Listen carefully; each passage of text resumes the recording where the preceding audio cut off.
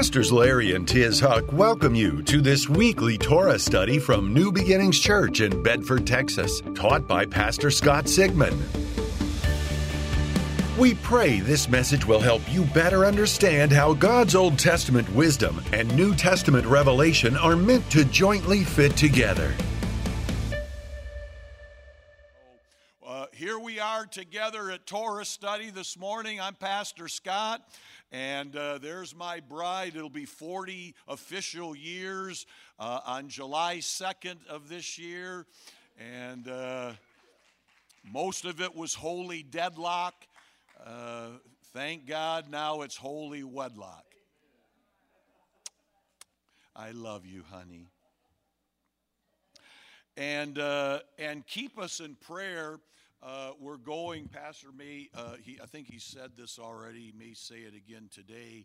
We're leaving for Washington, D.C. in the morning, and Pastor has been asked by the Israeli government to host a private viewing for Christian and Jewish leaders at the Israel Embassy in D.C., showing the IDF film of all the atrocities that occurred, so that we keep America's feet to the fire to never forget whose side we're on. How many of you are on God's side? Amen. The God of Abraham, Isaac, and Jacob, the God of Israel. So we're going to stand with Israel. That's Tuesday morning or afternoon at the embassy. And then on Wednesday, we're going to Capitol Hill and interview some politicians for the TV broadcast.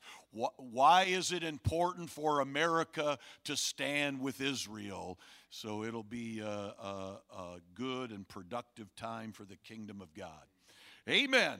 Say amen. Amen. We're Baptist-Costal, Judeo-Christian around here.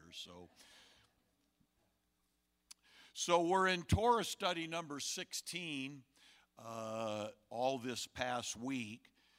It changes on Sunday, but we study what we've looked at the whole week. And this has been in the book of Exodus 13, chapter 13 through Exodus 17. And today we're going to get into some of the lessons from Israel versus Amalek, because this is where Amalek attacks Israel coming out of Egypt. And up until this point, Israel has been on an incredible journey, as we all know. God has delivered them from the hand of Pharaoh, out of the bondage of Egypt, and now they're on their way to the promised land via Mount Sinai. But there's going to be some battles along the way. And we're going to talk a little bit about that today. Fortunately, the scripture says that we have powerful spiritual weapons to win every battle. Amen. 2 Corinthians 10. The weapons of our warfare are not from man, they're from God, and they are mighty. Jesus said, I will build my church, and the gates of hell will not prevail against us. So turn and tell somebody, we are a prevailing church. Amen. So here we are in our study in the book of Exodus. We've already seen God's amazing grace at work. We've seen his redeeming power. There's no way Israel can be set free on their own. They need amazing grace, just like you and I need amazing grace. We've witnessed Moses declare, let my people go. And we need to continue to declare that over our family, our loved ones, people that are in our sphere of influence, in our orbit, that are struggling or may not know the Lord as their Savior. And in prayer, we need to declare, let that person go in the name and by the blood of Jesus. In Israel's story, we watched 10 plagues, 10 acts of God's judgment against evil. God judges evil. He gives everyone a chance to repent. He's patient and long-suffering, not willing that any should perish. But there's a time when the clock runs out. The sand is no longer in the timer. It's run out. And this is what has happened with Pharaoh in Egypt.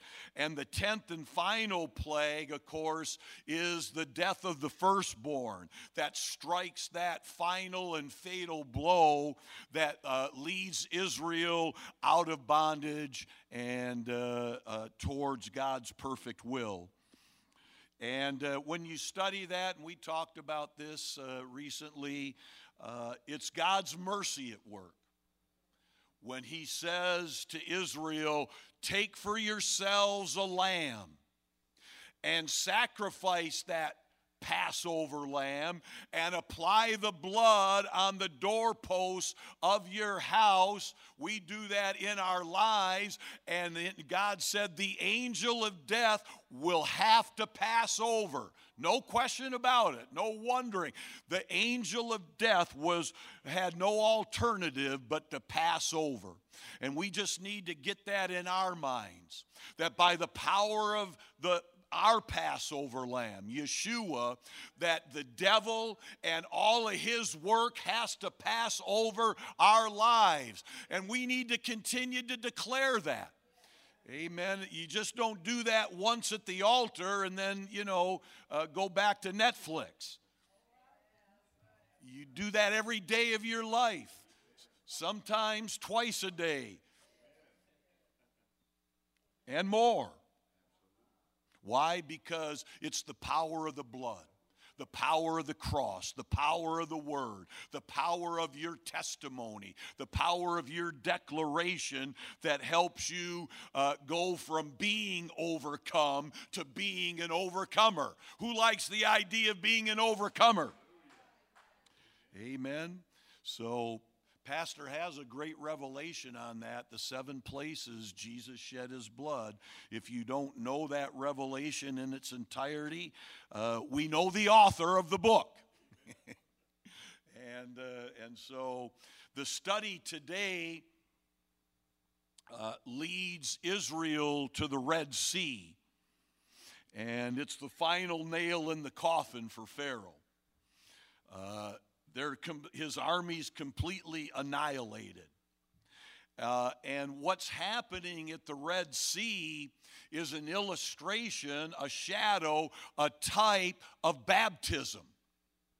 How many of you know the scripture in Mark 16 that says, whoever believes and is baptized shall be saved? That's a little variation to a lot of what we believe. Whoever calls on the name of the Lord will be saved. Well, that's true.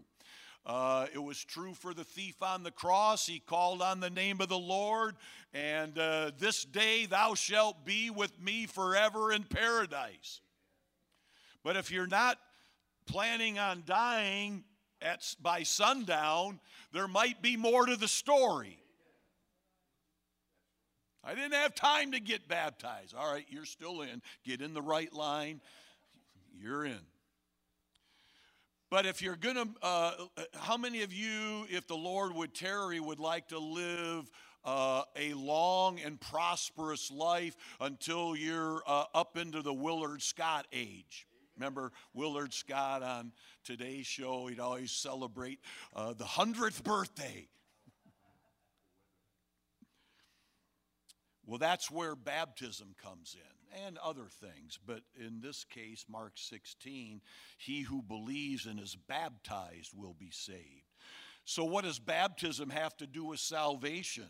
Because in ancient wisdom, in our DNA, God shows us that the baptismal tank, which in Hebrew is called the mikvah, is a way that God uses to cleanse us and sanctify us, to wash away every stain of sin, to wash away every curse that might have been passed down to us from our ancestors, and to cleanse our inner man, and to remove things that might be blocking the blessing. Who has every blessing you could ever want in your life and don't need anything else? Who could use just a little something more? A little something, something. Paul teaches in Romans 6 that baptism identifies us with not only the death, but the resurrection of the Lord. And it's the resurrection that is the key, because without the resurrection, Paul says, our faith is in vain. And the same Spirit that raised Jesus from the dead, the Bible says, dwells in you. Meaning that there is a pathway to living in resurrection power.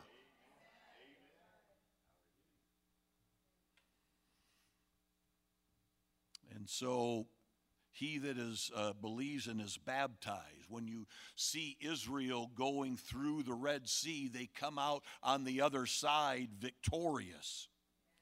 And when they come out on the other side and they see Pharaoh's army destroyed, they instantly break into a prophetic song. And I wish we had time to read it in Exodus 15. It's a beautiful song. We used to sing back in the old charismatic Pentecostal Assembly of God days. We used to sing that song, I have triumphed gloriously, the horse and rider thrown into the sea. Anybody remember that old couple hands there? Exodus 15:1 says, then Moses and the children of Israel sang this song to the Lord and spoke, saying, I will sing to the Lord, for he has triumphed gloriously, the horse and its rider thrown into the sea. The Lord is my strength and my song. He has become my salvation. He is my God. I will praise him, my Father's God. I will exalt him. The Lord is a man of war. The Lord Yahweh is his name. We can't get into this now, but in the book of Revelation, they sing this song. Talks about they sing the song of the Lamb and they sing the song of Moses in heaven. Isn't that amazing? So they sing this song and the journey continues. They go to this place called Mara. It's a oasis, but the water is bitter. And Moses, under the instructions of God, throws in some wood, a tree, and makes that bitter water into living water, sweet water. And it's also at this time that God begins to miraculously send manna from heaven. He teaches them on the Sabbath, and everything is looking rosy, peachy keen. We are smack dab in the will of God. And all of a sudden, in that, Amalek attacks. And it's no coincidence that Amalek attacks. There's definite reasons why Amalek attacks, and there's lessons to be learned. And so that's the rest of our lesson today, is what can we learn from Israel versus Amalek? What does the Lord want us to see out of this story?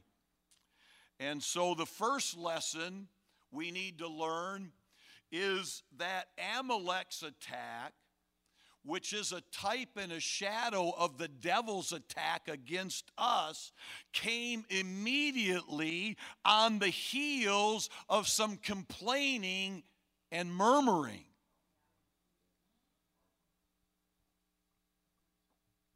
Israel had it so good, but suddenly they run out of some supplies, or they seem to be running out of supplies. They're running out of some food and water, and suddenly they forget we serve a miracle-working God.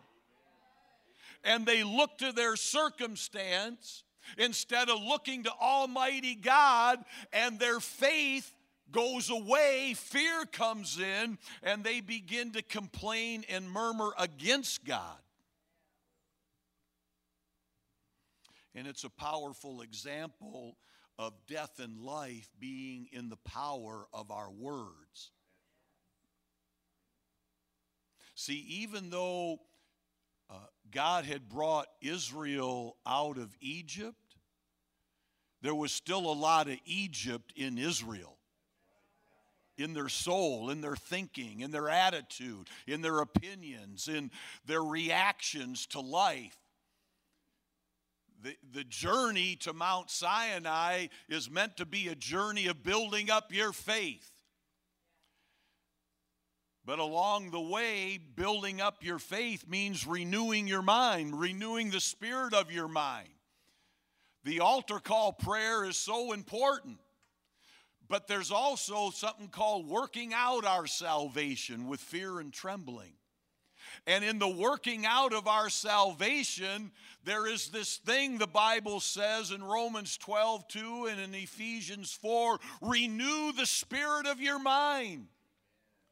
We've all been infected by the world, by sin, by the devil, by bad stuff. And it's shaped our worldview and our opinions. And many times we don't even think why we think this certain way. Mama thought that way, Daddy thought that way, I think that way. The church I used to go to thought that way. They taught me to think that way. And you come to find out what they were teaching me is not biblical. And so renewing the mind, the spirit of the mind, means that we have to deal with negative attitudes. And of course, it's easy to look at your spouse and point out all the negative attitudes that she has.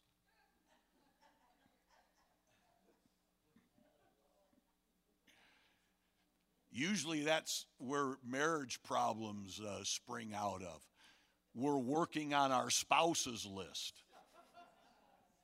and ignoring our own. You work on your own list, will you? You got a pretty long list. I don't want to help you, but your list is pretty long. Hopefully, the more time you spend with the Lord as the months and the years go by, we've been saved now. It'll be 40 years. On March 11th. 40 years ago today, the Holy Ghost taught us to pray.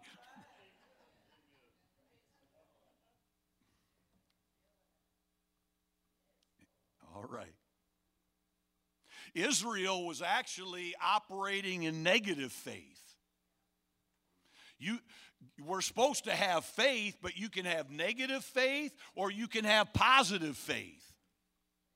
Negative faith is believing for something bad to happen instead of believing for something good to happen. I'm believing that the circumstances that the devil has orchestrated, or that just life happens and things happen, but I'm believing that the worst possible outcome is coming my way. Negative faith, believing for the worst. Hello. Water cometh.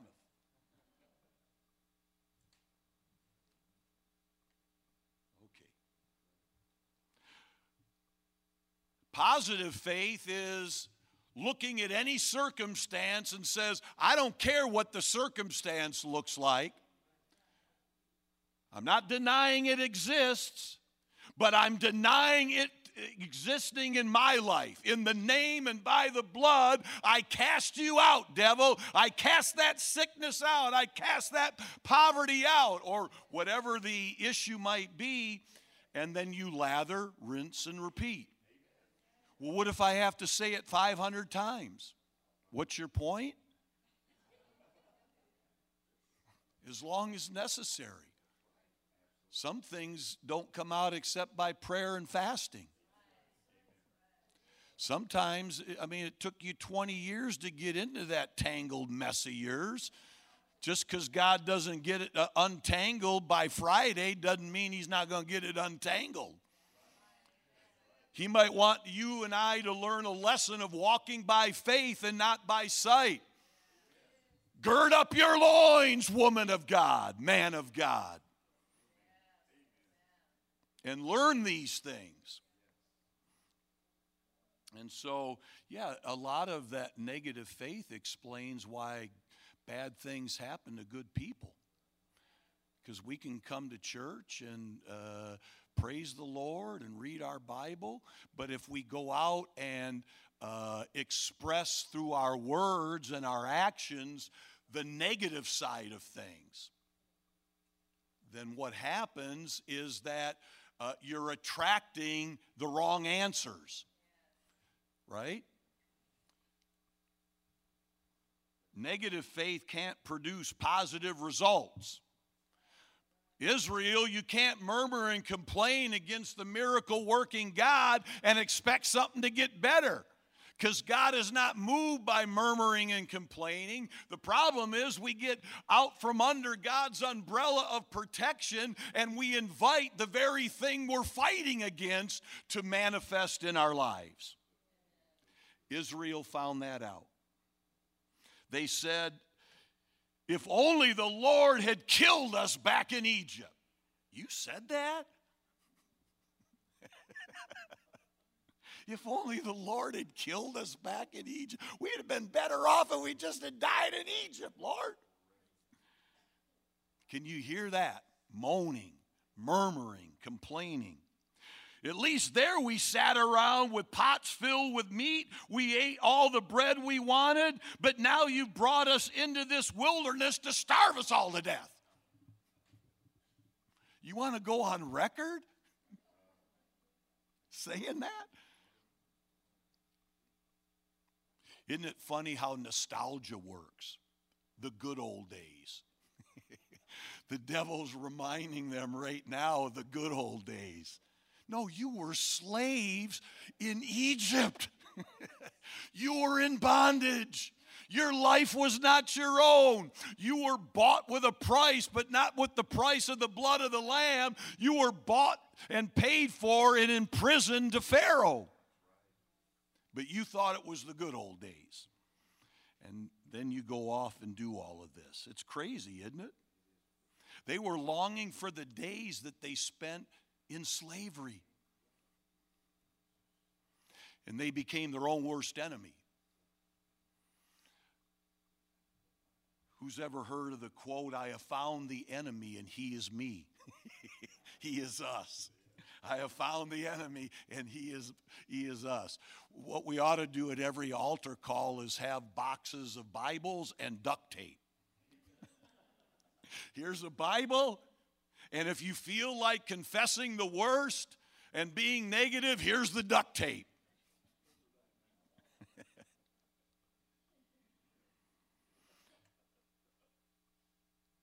James 3 says, the tongue is a flame of fire. It's a whole world of wickedness, corrupting your entire body.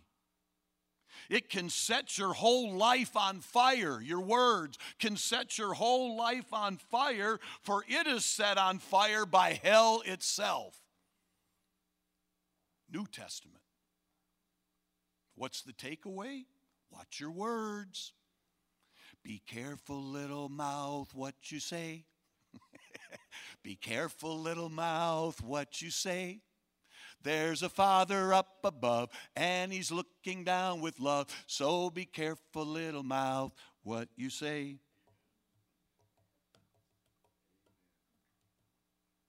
And when we get into all of that negative faith, we become double-minded. Israel's become double-minded. They're sitting there watching God deliver them in the most amazing, epic ways.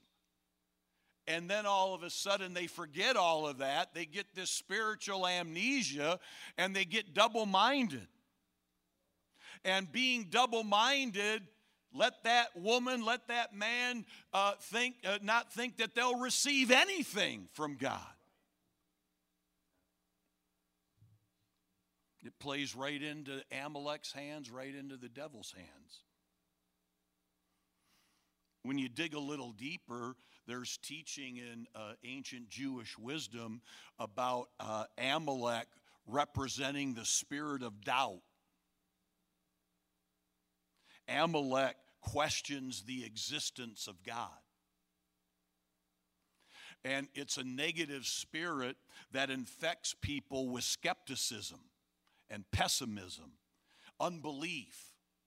That's one of the biggest battles any Christian has to fight, is fighting against unbelief. And what happens if you just don't put that in check, you don't counter that, we don't renew our minds, something worse manifests, where now you're living with that deep seed of contempt. You're mad at the Word of God. You're mad at God.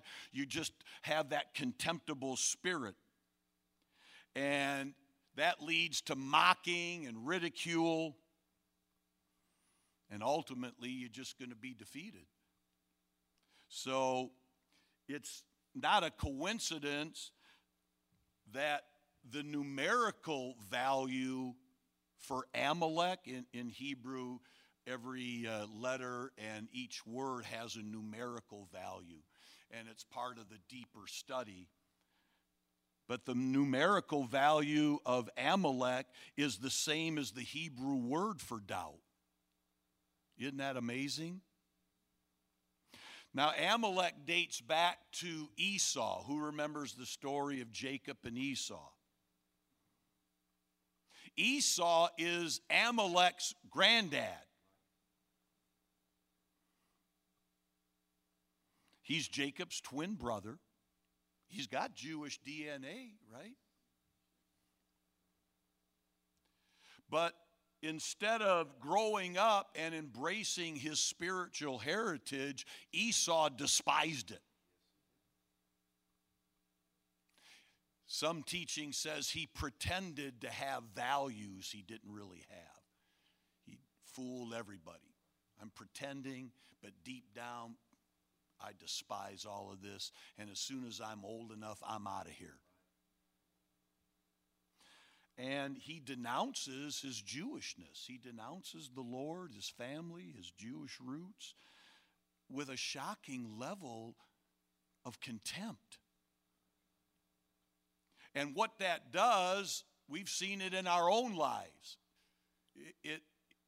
It happens a lot that righteous people come from unrighteous families.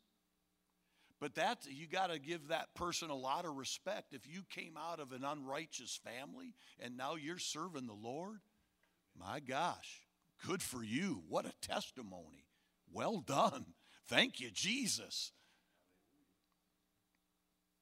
But oftentimes, that generational curse that is passed down, what Esau passed down and eventually landed on Amalek,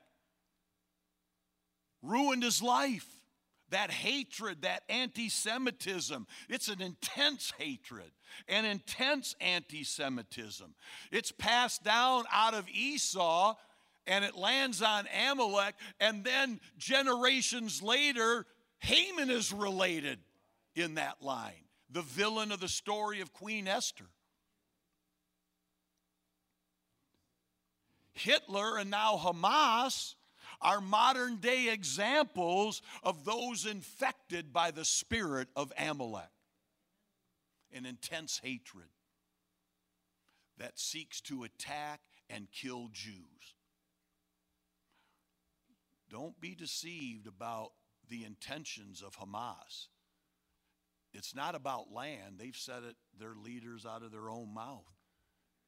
Their charter is to kill Jews.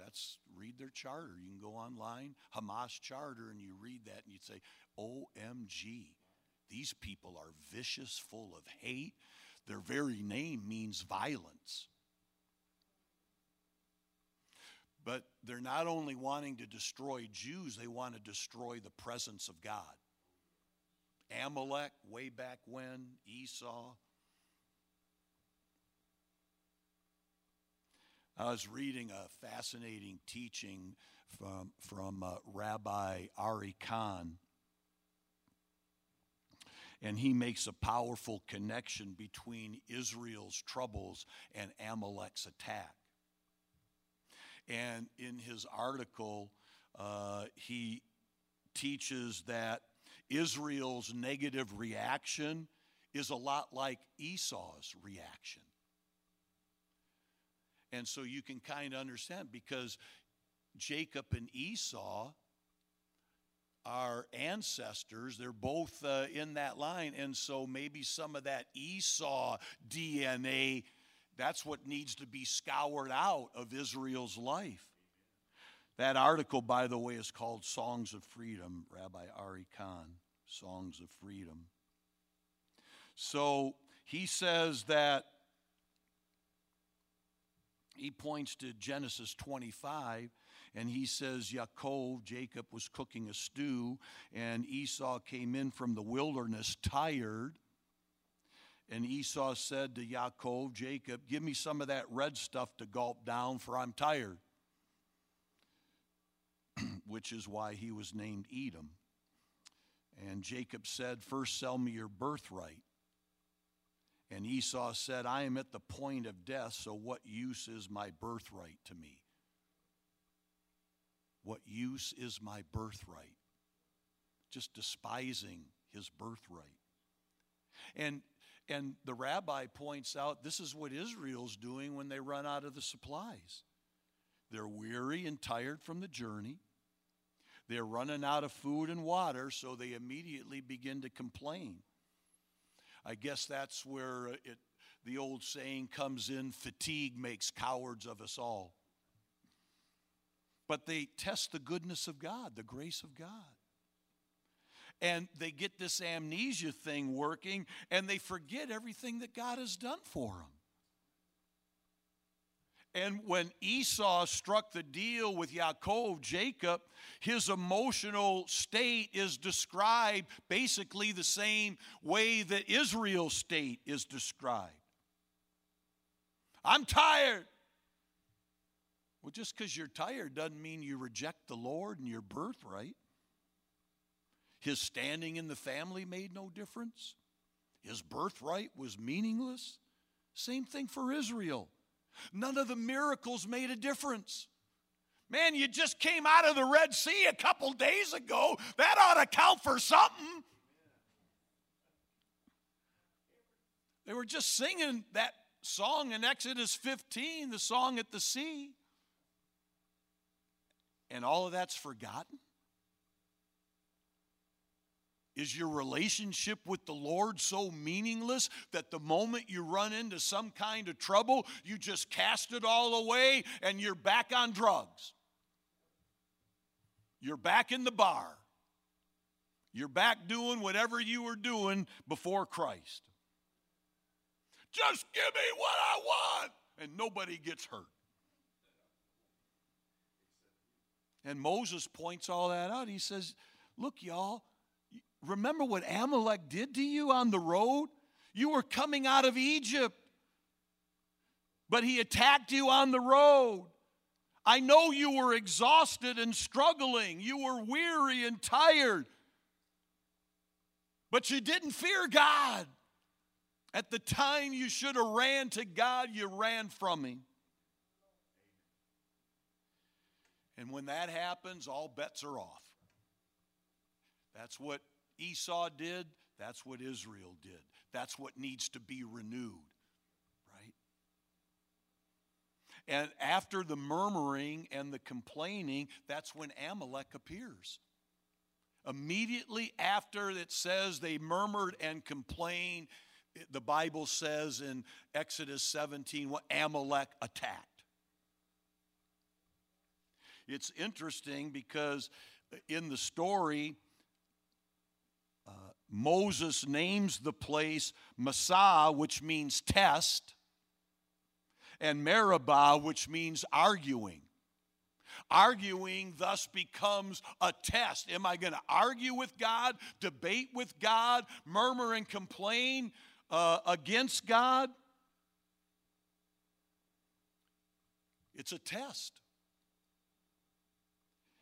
And, you know, I'm looking, you're passing the test, right? How many of you are passing the test? You've learned not to argue with God and bellyache and murmur and complain. Yeah. Even if you haven't learned that lesson, fake it till you make it. This leads us into the second lesson, and it's hidden in ancient Jewish wisdom, and it involves the place where Amalek attacks Israel. The Bible calls the place Rephidim, and it's a geographical location, but it's more than that. Rabbinically, there's an acronym that comes out of the Hebrew word Rephidim, and it means to loosen your grip on the Torah. The attack happened in a place where Israel was loosening their grip, taking a hands-off approach to the Torah. That's why Amalek attacked. Not only because of the murmuring and the complaining, but a little bit deeper, it's because Israel had stopped studying Torah. They were tired, they're fatigued. I don't want to get. That was me this morning. It was usually I get up about 5. It's 5:15, 5:30, 5:45. Finally, I said, enough is enough. Get yourself out of the bed.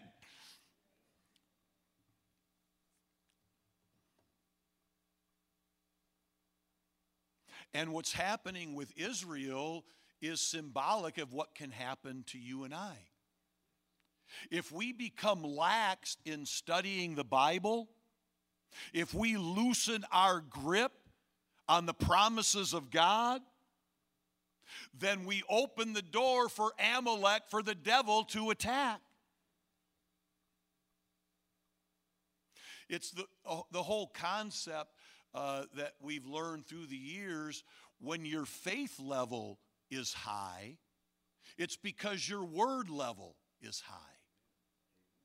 When your faith level is low, it's because your word level is low. Now, if all you know is John 3:16, that's good. That'll get you into heaven, John 3:16. But at night, it might not stop the roaring lion who's going about seeking whom he may devour. And you're going to need a few more bullets in your gun. Right? So we need to go beyond, now I lay me down to sleep. I mean, if that's all you got right now, everybody starts somewhere. I started at 0 40 years ago. Right? I got saved. I'm in it to win it. I got no other life. I lived 17 years for the devil. I'm not living for the devil anymore. I have decided to follow Jesus. No turning back, no turning back, no turning back. But the cares of this world, the issues of life, look, I know they weigh people down. But the only way that you overcome and stop being overcome is because of the power of the Word. It's a living Word. It's a powerful Word. God's Word and His promises are yes and amen. I need to know more than one promise. And it's okay to cheat. Get one of the promise books. Put that, it's your concealed weapon. Get one of them little promise books that are pocket size. And everywhere you go, when you need a word for whatever circumstance you or someone you're with needs, pull out your concealed weapon. This is what God says. Let's pray that.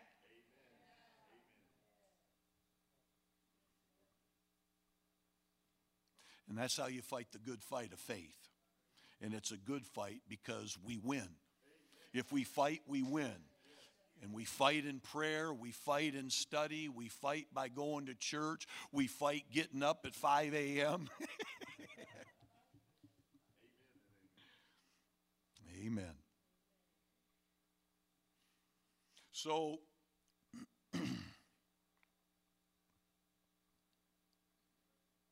the third lesson has to do with the actual battle. And in Exodus 17:11, it says, "It came to pass when Moses held up his hands, Israel prevailed." Hold up your hands. Say, "I praise you, Lord." Lesson number 3. Praise and worship. Why? Because God inhabits the praises of his people. Your praises energize you. Your praises lift your spirit and draws the Lord close into your life. And all of a sudden, instead of worrying about what the devil's doing, you're in the arms of a gracious Father, and you know everything is going to be all right. I got a feeling everything is going to be all right.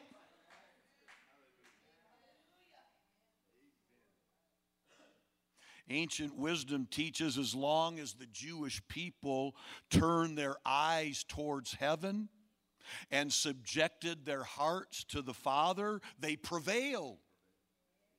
We're a prevailing church. And we prevail doing unique and specific things. Praise and worship is in the list. Father, I praise you, not because of what I'm in, but for what you're bringing me through. I don't praise you for the problem. I praise you in the problem that you're going to get me out of this problem. So the pathway to victory always includes putting our focus on the Lord, and especially through worship. So I'll be up in the TV room during praise and worship, helping the TV guys. That's what I do. But we've got 6 cameras, and I'll be watching. And I want to see the most excited, most energized, most grateful, most thankful group leading the rest of New Beginnings into the presence of the Lord. And in the presence of the Lord, there's fullness of joy, there's victory, there's that attitude, I am going to overcome. I feel the greater one in me, and greater is he that's in me. Amen. And then just to wrap this up, the fourth lesson in winning our battles is to realize, you've heard this before, teamwork makes the dream work. In other words, you can't move forward being on your own, doing everything yourself. And it's illustrated in this story.